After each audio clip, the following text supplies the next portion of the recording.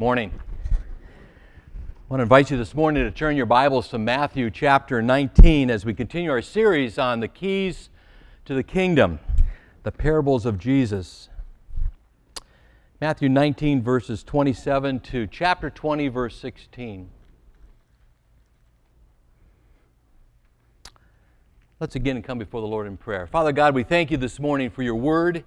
We pray that, Lord, it would be a light unto our path, a lamp unto our feet, and that, Lord, you would speak to our hearts this morning, that these wouldn't be my words, but your word that speaks to us by your Spirit. So, Father, I pray that you would illuminate the truth of your word, help us to be maybe convicted of those things that we need to be convicted about, encouraged by those things that we need to be encouraged about, and that we might grow more and more into the image of Christ, transformed as disciples, as followers of Jesus Christ. And we just commit this time to you in Jesus' precious name. Amen.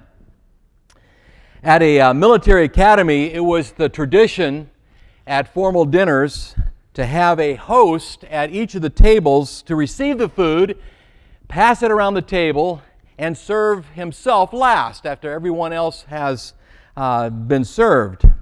But one host found a way to basically ensure that he got the biggest piece of dessert.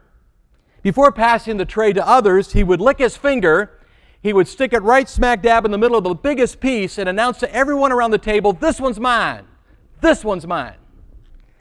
And of course, when the dessert tray was passed, obviously nobody wanted that piece of cake with that host of the table's fingerprint right smack dab in the middle. But then one day the cadets decided to gang up on the table host. The table host again licked his finger, stuck it in the middle of the biggest piece of pie or cake, and said, "This one's mine, this one's mine." As the dessert tray was being passed around with the host's finger mark smack dab in the middle of that cake, each student around that table announced loudly, "This one's his, this one's his." They licked their finger and stuck it in the same piece of cake. There's something about our old sin nature that loves to be first and have the best of everything. You might remember the story of the rich young ruler who wanted to follow Jesus, but he refused to release his iron grip on money and possessions. And Jesus graciously invited him in Matthew chapter 19, verse 21, to go and sell your possessions, give it to the poor, and you will have treasure in heaven, and come and follow me. But tragically, he walked away from Jesus because his love for stuff was more important to him than his love for the Savior. Well, we pick up our study here this morning in chapter 27, or verse 27, where Peter is quick to distinguish himself from that rich young ruler and to point out his own personal sacrifice. After all, while that young ruler refused to leave his possessions, Peter and the other disciples had left theirs, everything. They left family and friends and vocation and money and all of that to follow Jesus. And so in verse 27, Peter asks the Lord, "Behold, we have left everything. We have followed you. What then will there be for us?" In other words, what's in it for us? What are we getting out of this deal? We've left everything. Peter here figures that God is going to reward them since they were not trusting in their wealth and they were following Jesus. They were all in. And the Lord assures him there that they will get rewards in the future kingdom. Follow with me here in verse 28. "And Jesus said to them, 'Truly I say to you that you who have followed me, in the regeneration when the Son of Man will sit on his glorious throne, you also shall sit upon 12 thrones, judging the 12 tribes of Israel. And everyone who has left houses or brothers or sisters or father or mother or children or farms for my name's sake shall receive many times as much and shall inherit eternal life. But many who are first will be last, and the last first.'" Basically, there are three things that Jesus wants his disciples to understand and know about their future heavenly rewards. The first thing is that the 12 disciples will be sitting on 12 thrones and judging the nation of Israel. Now, when is that going to happen? Well, Jesus uses that phrase, "in the regeneration," which is another way of saying in the age to come. It'll be that millennial kingdom, that 1,000-year reign of Christ that follows the second coming of Christ. Revelation chapter 20 tells us that it would be during this time that the earth will basically undergo an overhaul. It'll undergo a restoration. In fact, in the book of Isaiah, it tells us that that future restoration on earth will include a spiritual renewal, a geographical renewal, a physical renewal, and a political renewal. Planet Earth is going to go through a major redo. It'll be rebooted on every single level. And so we discover here that the new Messianic kingdom someday will be a political kingdom. Jesus explains here that while He will be sitting on His glorious throne at the right hand of God the Father, He will have a very special place of authority for those 12 disciples, judging the 12 tribes of Israel. In fact, the Bible tells us that all of us, each and every one of us as His disciples, someday will have a place of authority. In fact, the Bible tells us that all of us, every single one of us, we're not going to be some disembodied spirit someday floating around on clouds playing the harp. The Bible talks about us having real jobs, real responsibilities in heaven, which will be a part of ruling with Christ. When Ephesians chapter 2, verse 6 tells us that we will be seated with Him, there's some kind of an authority given to each and every one of us. Whenever the Bible talks about crowns, crowns are a symbol of authority. And every one of us is going to receive a crown, some kind of place of authority. Now, who does God say will reign? Well, the book of Revelation tells us that it will be God's people that will reign from every tribe and language and people and nation. Every one of God's people. Where will they reign? On earth. Again, it won't be some intangible heavenly realm that we will be ruling. It'll be a tangible physical place, just like this. We'll have bodies, glorified bodies, but they will be physical, and we'll be on a physical earth someday. Which means on this new earth, you may be a mayor of a city. You might be a governor of a province. You might be a president of a country. Who knows? Or like me, you might hope to be fortunate enough to be able to serve on a local communication or community association committee. I don't know. But it might be a surprise to you to learn that the government of the new earth won't be a democracy. It won't be based upon majority rule. It won't be based upon public opinion. In fact, the very best form of government, today it's a democracy, but really the purest form and the best form of government is a pure theocracy where God rules. And that's going to be the case someday on the new earth. And so in that new heavenly realm on earth, we will be appointed roles and responsibilities that we're going to be passionate about. It'll be perfectly something that suits you and provides for the whole. In other words, everyone will have a meaningful and significant job that they will do that will both meet and fulfill your biggest need and your greatest joy. Looking forward to that. We will be a part of God's family, and ruling the universe is the family business. But the authority you someday will receive will be based upon and directly related to basically what you did here on earth in this life, in this boot camp, so to speak, in preparation for that. It's related to how we live our lives today. Now, the second thing that Jesus wants us to know from this parable is that any sacrifice that you make here on earth will be richly rewarded in heaven. Verse 29, and everyone who has left houses or brothers or sisters or father or mother or children or farms for my name's sake shall receive many times as much and shall inherit eternal life. In other words, there's going to be a payday someday. Praise God for that, including, of course, eternal life. And so whatever you've given up in this life, or whoever you've served in this life, however you've suffered for the name of Christ, Jesus wants us to rest assured we will be rewarded in the life to come. Now, the third thing that Jesus wants us to know from this parable about heavenly rewards is interesting. Number 3 is that rewards will be distributed in just the opposite of what you might expect. Verse 30 says, but many who are first will be last, and the last first. What does that mean? Well, Jesus goes on to explain it with a parable. And it really, more probably than any other parable in the Gospels, illustrates God's grace more than anywhere else. Follow with me here, chapter 20, verse 1. Jesus states, for the kingdom of heaven is like a landowner who went out early in the morning to hire laborers in his vineyard. And when he had agreed with the laborers for a denarius for the day, he sent them into his vineyard. And he went out about the third hour, and he saw others standing idle in the marketplace. And to those he said, you too, go into the vineyard, and whatever is right I will give you. And so they went. Again, he went out about the 6th and 9th hour and did the same thing. And about the 11th hour he went out and found others standing. And he said to them, why are you standing here idle all day long? They said to him, because no one hired us. He said to them, you too, go into the vineyard. And when evening had come, the owner of the vineyard said to his foreman, call the laborers and pay them their wages, beginning with the last group to the first. And when those hired about the 11th hour came, each one received a denarius. And when those hired first came, they thought they would receive more. They also received, each one, a denarius. And when they received it, they grumbled at the landowner, saying, these men have worked only 1 hour, and you have made them equal to us, who have borne the burden and the scorching heat of the day. But he answered and said to one of them, friend, I am doing you no wrong. Did you not agree with me for a denarius?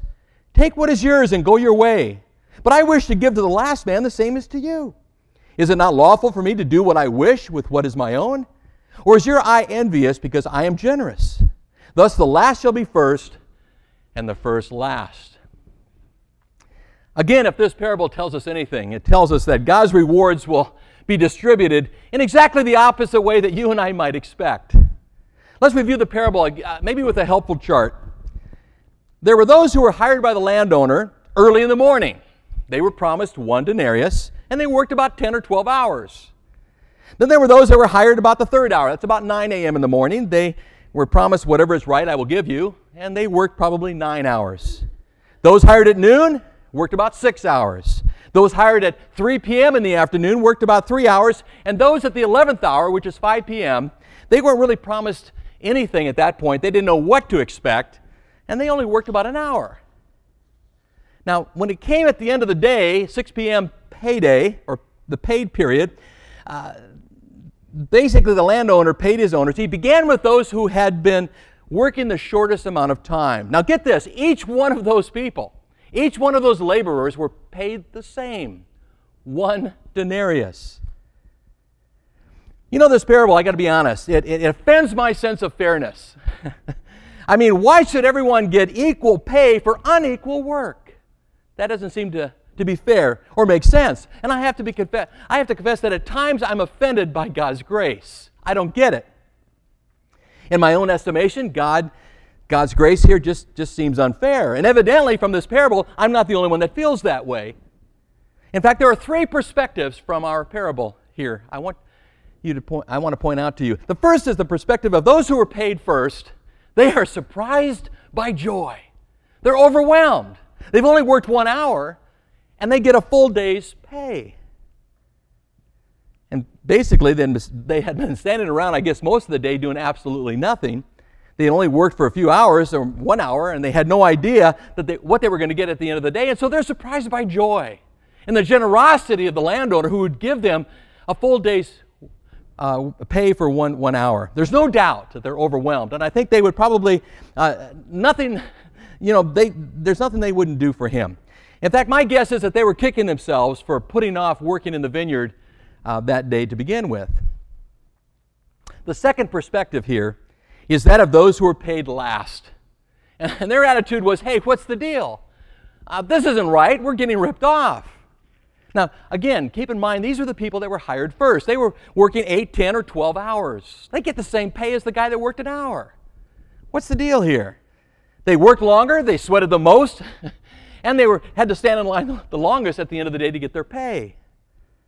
And when they finally get paid, they respond with, what's the deal? They get exactly what they're promised, but they grumble about it. They don't like it. Why? Because they're playing the comparison game. Look at what this other guy got. It isn't fair. Again, I got ripped off here. And while they had been paid what they were promised, they protest. Why? Because others had been dealt with more generously. You know, the comparison game is a game that's no fun to play. You will always lose. Always.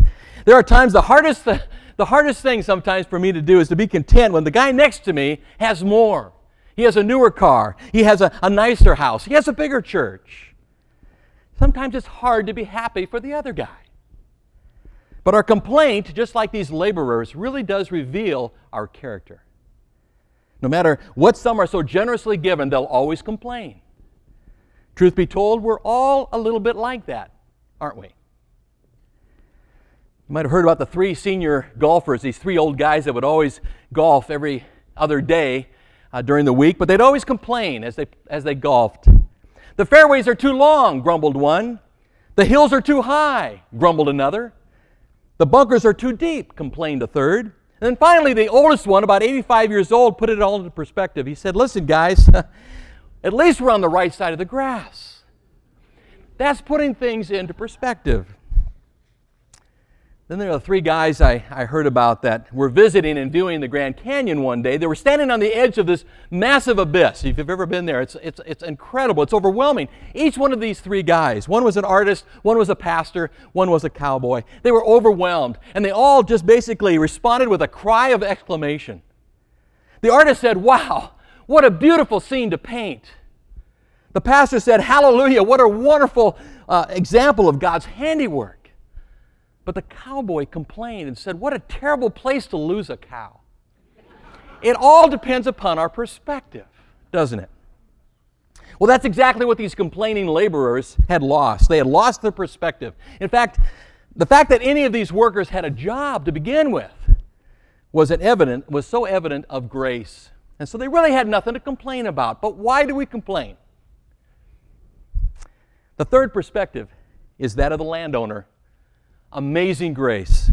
In fact, we discover 4 major attributes, characteristics of the landowner that really reflect the nature of God. First of all, he is enthusiastic about recruiting laborers for his harvest. He's enthusiastic about it. He's serious about getting his crop in. And he's absolutely fair with those he hires. He pays what he says he's going to pay. And he's tactful when unjustly accused. Basically, you'll notice here that he calls his accusers friend. It's the same word that Jesus uses of Judas later on. But the most outstanding characteristic, basically, of this landowner is his amazing grace. He wants so many to have such a rich reward, and he delights in surprising people. The landowner is a beautiful picture of the God that we serve. We serve a wonderful, mighty, majestic, awesome God, worthy to be praised. He is so good all the time. James 1:17 says, every good thing bestowed and every perfect gift is from above, coming down from the Father of lights, with whom there is no variation nor shifting shadow. In other words, God never ceases to be an abundantly gracious and good God. Now remember, what prompted the telling of this parable? Peter here had bragged that he and the other disciples had basically given everything. They were all in to follow Jesus. He wanted to know what was in it for them. What are they going to get out of this deal? Now, his question obviously reveals a wrong motive. He was serving Christ for what he could get, not out of a sense of loyalty or love for the Savior. And so while Jesus does promise rewards, he shows us here a different standard of distribution. He's teaching here that the matter of rewards is under the sovereign control of God. God is the one before whom all accounts will be settled. Why? Because He's God. He's the landowner. And so Jesus points out here that there will be some who have had prominent places who will someday find themselves demoted. There are others who find themselves at the end of the line who will find themselves promoted to the front of the line. The first will be last, and the last will be first. In the final accounting, it is the Lord's analysis that will carry the greatest and really the only important weight. Now, there have been some who have misread this parable to mean something it never was intended to mean. There are 2 things that this parable is not teaching. First of all, we have to understand that this parable is about service, not salvation. The denarius here does not represent salvation. It does not represent eternal life. If it did, then salvation could be earned, and we know that is impossible. We cannot earn it. We cannot deserve it. We get it the same way the grateful and the grumblers get it, all by God's grace. Ephesians 2:8-9, for by grace you have been saved through faith, not of yourselves. It is the gift of God, not as a result of works, that no one should boast. Nobody's going to be able to stand before God and boast or brag about, hey, I got here because I was such a swell guy. I did all these wonderful things. Look what I gave. Look what I did. Nobody's going to be able to do that. It's all by grace. The Bible's crystal clear. And so the denarius in our parable represents the rewards that the believer will receive in heaven. It's about service, not salvation. But secondly, this parable is not about the kinds of rewards that we'll receive for service. If the denarius here stands for the kinds of rewards we'll get, then God is not fair. Why? Because every worker got the same reward. And the Scriptures clearly point out, they're crystal clear, about the fact that God will reward us differently according to our service. For example, 1 Corinthians 3:8 tells us, each will receive his own reward according to his own labor. The point of the parable is not to show the kinds of rewards we're going to get, but that God will reward those who are willing to serve, whether you come to Christ early on or later on in life. By way of application, 7 really quick takeaways from our passage here this morning. As those who have chosen to follow the Lord Jesus Christ, how is God going to reward us? First of all, we're reminded here that Christ has called all of us, every single one of us, to labor for Him. As the landowner, He is calling you and I to work in the vineyard. That's everybody. And it's really too bad that as Christians, like the laborers here in the parable, there are some who just seem to sort of just stand by idly all the time when there's so much to do in the work of ministry. Why is it that we hear on the average, the typical church, 20% of the people do 80% of the work? Why is that? Why do 20% of the people support 80% of the budget? Why is that? And yet Christ has called every one of us to labor for Him in the field, everyone. Over in Luke chapter 10, verse 2, Jesus told His disciples, the harvest is plentiful. There is so much to do, but the laborers are few. What are we supposed to do? Pray to the Lord of the harvest to send out laborers in His harvest. Listen, as we grow and as we expand our ministry here at Foothills Church, I would really covet your prayers that God would raise up more and more leaders, more laborers. There is so much to do in the Lord's work. And we ought to do it, we have to do it, out of a heart of love. Christ has called all of us, every single one of us, to labor for Him in some area of ministry, some area of the Lord's work. A second principle concerning rewards is the fact that God is going to be absolutely fair to those who serve Him. Nobody's going to stand before God and say, wait a minute, I got ripped off. It'll be absolutely fair. Psalm 19:9 declares, the judgments of the Lord are true, they are righteous altogether. Psalm 89:14 proclaims, righteousness and justice are the foundations of your throne. Loving kindness and truth go before you. One of the great attributes of God is the fact that He is fair. He may not seem fair, but He is. He is absolutely just. And I can rest, and we can rest in that wonderful truth. A third principle here concerning rewards is the fact that God is sovereign in the distribution of rewards. God has the right to do whatever He pleases with His servants. And so like the landowner here in the parable, God says, is it not lawful for me to do what I wish with my own? Absolutely. He's God. He's the King of the universe. We're not. He alone determines who gets what. As Psalm 135:6 declares, whatever the Lord pleases, He does. Whatever. In heaven and in earth and in the seas and in all the deeps. Psalm 47:6 proclaims, sing praises to God. Sing praises. Sing praises to our King. Sing praises, for God is the King of all the earth. Sing praises with a skillful psalm. As our God, we can rest in His sovereign control. Praise the Lord for that. Fourth principle from this passage, from this parable, is the fact that rewards will be, surprisingly, for some, unexpected. You know, there may be some dear little old lady, dear little old grandma, who's been praying for her unsaved grandkids every day, her whole life, praying for them. She may get as big of a reward as Billy Graham. Why? Because one of the principles of divine rewards is that of proportionate responsibility. In other words, as Jesus once pointed out, from everyone who has been given much shall much be required. It follows then that those who have been given little, less is going to be required of them.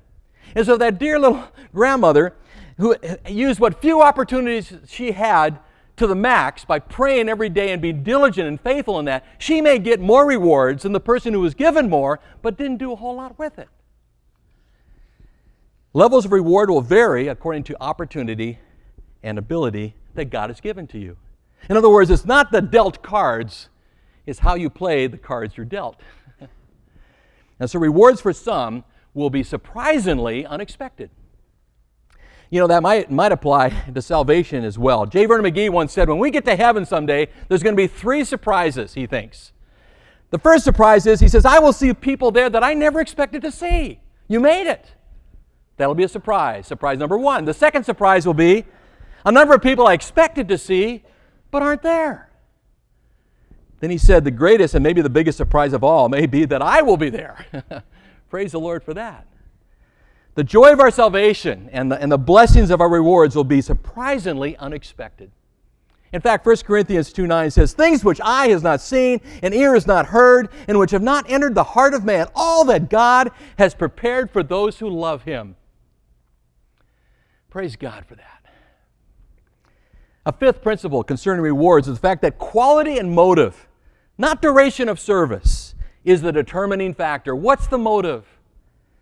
Our parable shows that God chooses to give out rewards not based upon how long you've served Him, but primarily, what has been your motive? I've had the privilege of serving here at Foothills for 25 years. I've got pastor friends that go, why would you be in a church for so long? Because I love this church. It's my family. Most pastors are 3 to 5 years. 25 years is unusual. And I say, well, I got a gracious church that hasn't kicked me out yet, so praise God for that. But when I get to heaven someday, I'm not going to get a gold watch. God's not going to say, great job, Brad. You served 25 years at Foothills. You were 10 years at 2 other churches back in the day. Here's a gold watch. He's not going to. He's going to judge me, as far as rewards are concerned, based upon my motive. Why did I do what I did? Did I have a motivation of love and loyalty to the Lord? Or was I serving myself? That will be the key determining factor when we stand before God someday. 1 Corinthians 3:12 says this, now if any man builds upon the foundation with gold, silver, precious stones, wood, hay, and straw, each man's work will become evident. For the day will show it, because it is to be revealed with fire, and the fire itself will test the quality of each man's work. If any man's work which he has built upon it remains, he shall receive a reward. If any man's work is burned up, he shall suffer loss, but he himself shall be saved, yet as though through fire. So what's the difference? What's the difference between our works of gold, silver, and precious stones and our works of wood, hay, and straw? It all boils down to our motives. Why do we do what we do? Are we truly serving Him out of a motivation of love and loyalty? Jesus tells us that if we have the wrong motive, it is sin, and we will be robbed of our rewards. Verse 15 says, or is your eye envious because I am generous? Thus the last shall be first and the first last. Warren Wiersbe puts it this way, the right work done with the wrong motive dishonors God and robs us of the blessing. Do we have the right motive of love and loyalty to the giver, not the gifts? Sixth principle here in our passage is the fact that we should pay attention to our own affairs and leave the rewards to God. I think one of the major points of this parable this morning is that God's grace and God's generosity knows no bounds. And man's idea of merit and earned rewards really is irrelevant. 1 Samuel 16:7 says, God sees not as man sees. Man looks at the outward appearance. God looks at the heart. What's your motivation? Do you love Jesus? It's sobering to realize that the Christians that we admire today might be last in that final reckoning before the Lord because their motives are wrong.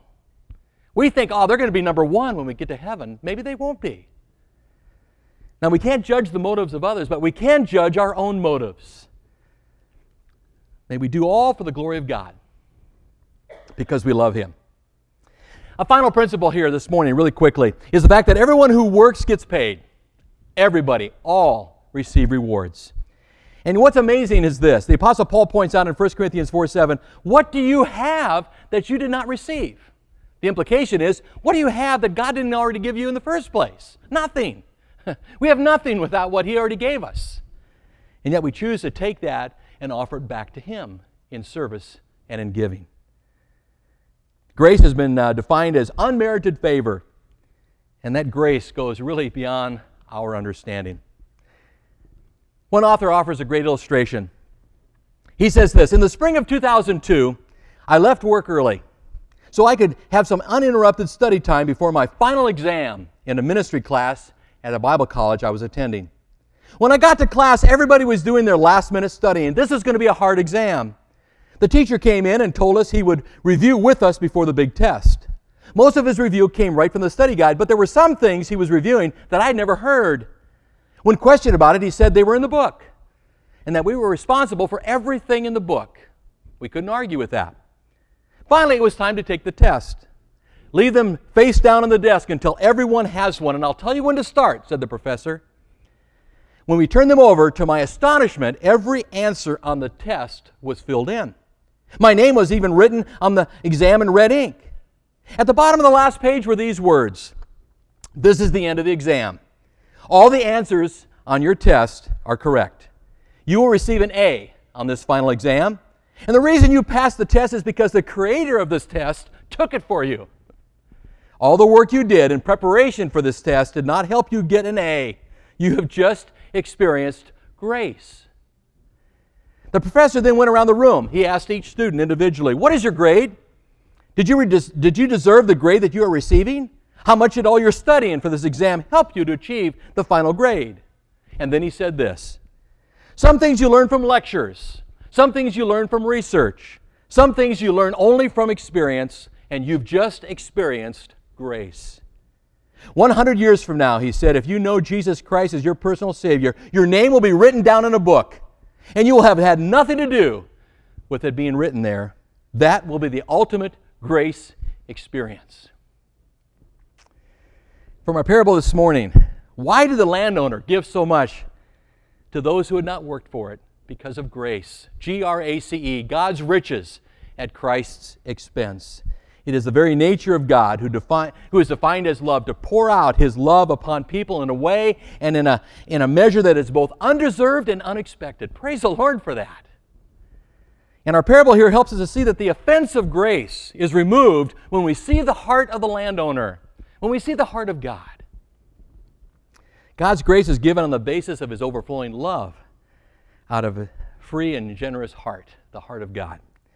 So may we continue to work in His vineyard, to be diligent, to be faithful, working in His vineyard with a motivation of pure love and loyalty to our Savior, with a wonderful realization that someday we're going to get more than we could possibly imagine, more than we could possibly expect, more than we could ever deserve. Let's pray. Father God, thank You for this promise. Thank You, Lord, for just the relationship that we have with You, that it's not based upon our works. It's not based upon trying to earn our salvation. But Father, You do reward us for being faithful, for being diligent in the use of our time, our talents, and our treasure. And so, Father, I pray that You'd help us to let go of those things that trip us up, the stuff in our lives, the materialism, maybe even the relationships that are out of proportion. And Father, help us to keep our eyes focused on Jesus, the author and perfecter of our faith. Help us, Lord, to grow in You, to be all that You've called us to be, to do all that You've called us to do. Help us to be faithful with the gifts, the abilities, the talents that You've given each and every one of us. Help us to, Father, work the vineyard in the short time that we have. Help us not to buy into the lie that, I'll do it someday, I'll do it tomorrow, I'll do it when I get older. But Father, help us to be faithful today as You have called us to serve. Father, we thank You, we praise You for the gracious and how good You really are. You have poured out Your blessings materially and spiritually, and in so many ways You've anointed us, filled us with Your Spirit, apart from whom we can do nothing. And so, Father, I pray that You would fill us, use us, motivate us, stir our hearts. Help us, Father, to take all the things in our heart and life and hold them up to You with an open hand, free for You to take whenever and whatever You want to take, because it's all Yours. You are our King. You are our Lord. You are our friend. You are our Savior. And Father, we lift up our hearts. We pray that You'd help us to go from this place more in love with You, more committed to following hard after You as a disciple of Jesus Christ, as a citizen of Your kingdom. And we pray all this in Jesus' precious name and all for your glory. And all God's people said, amen.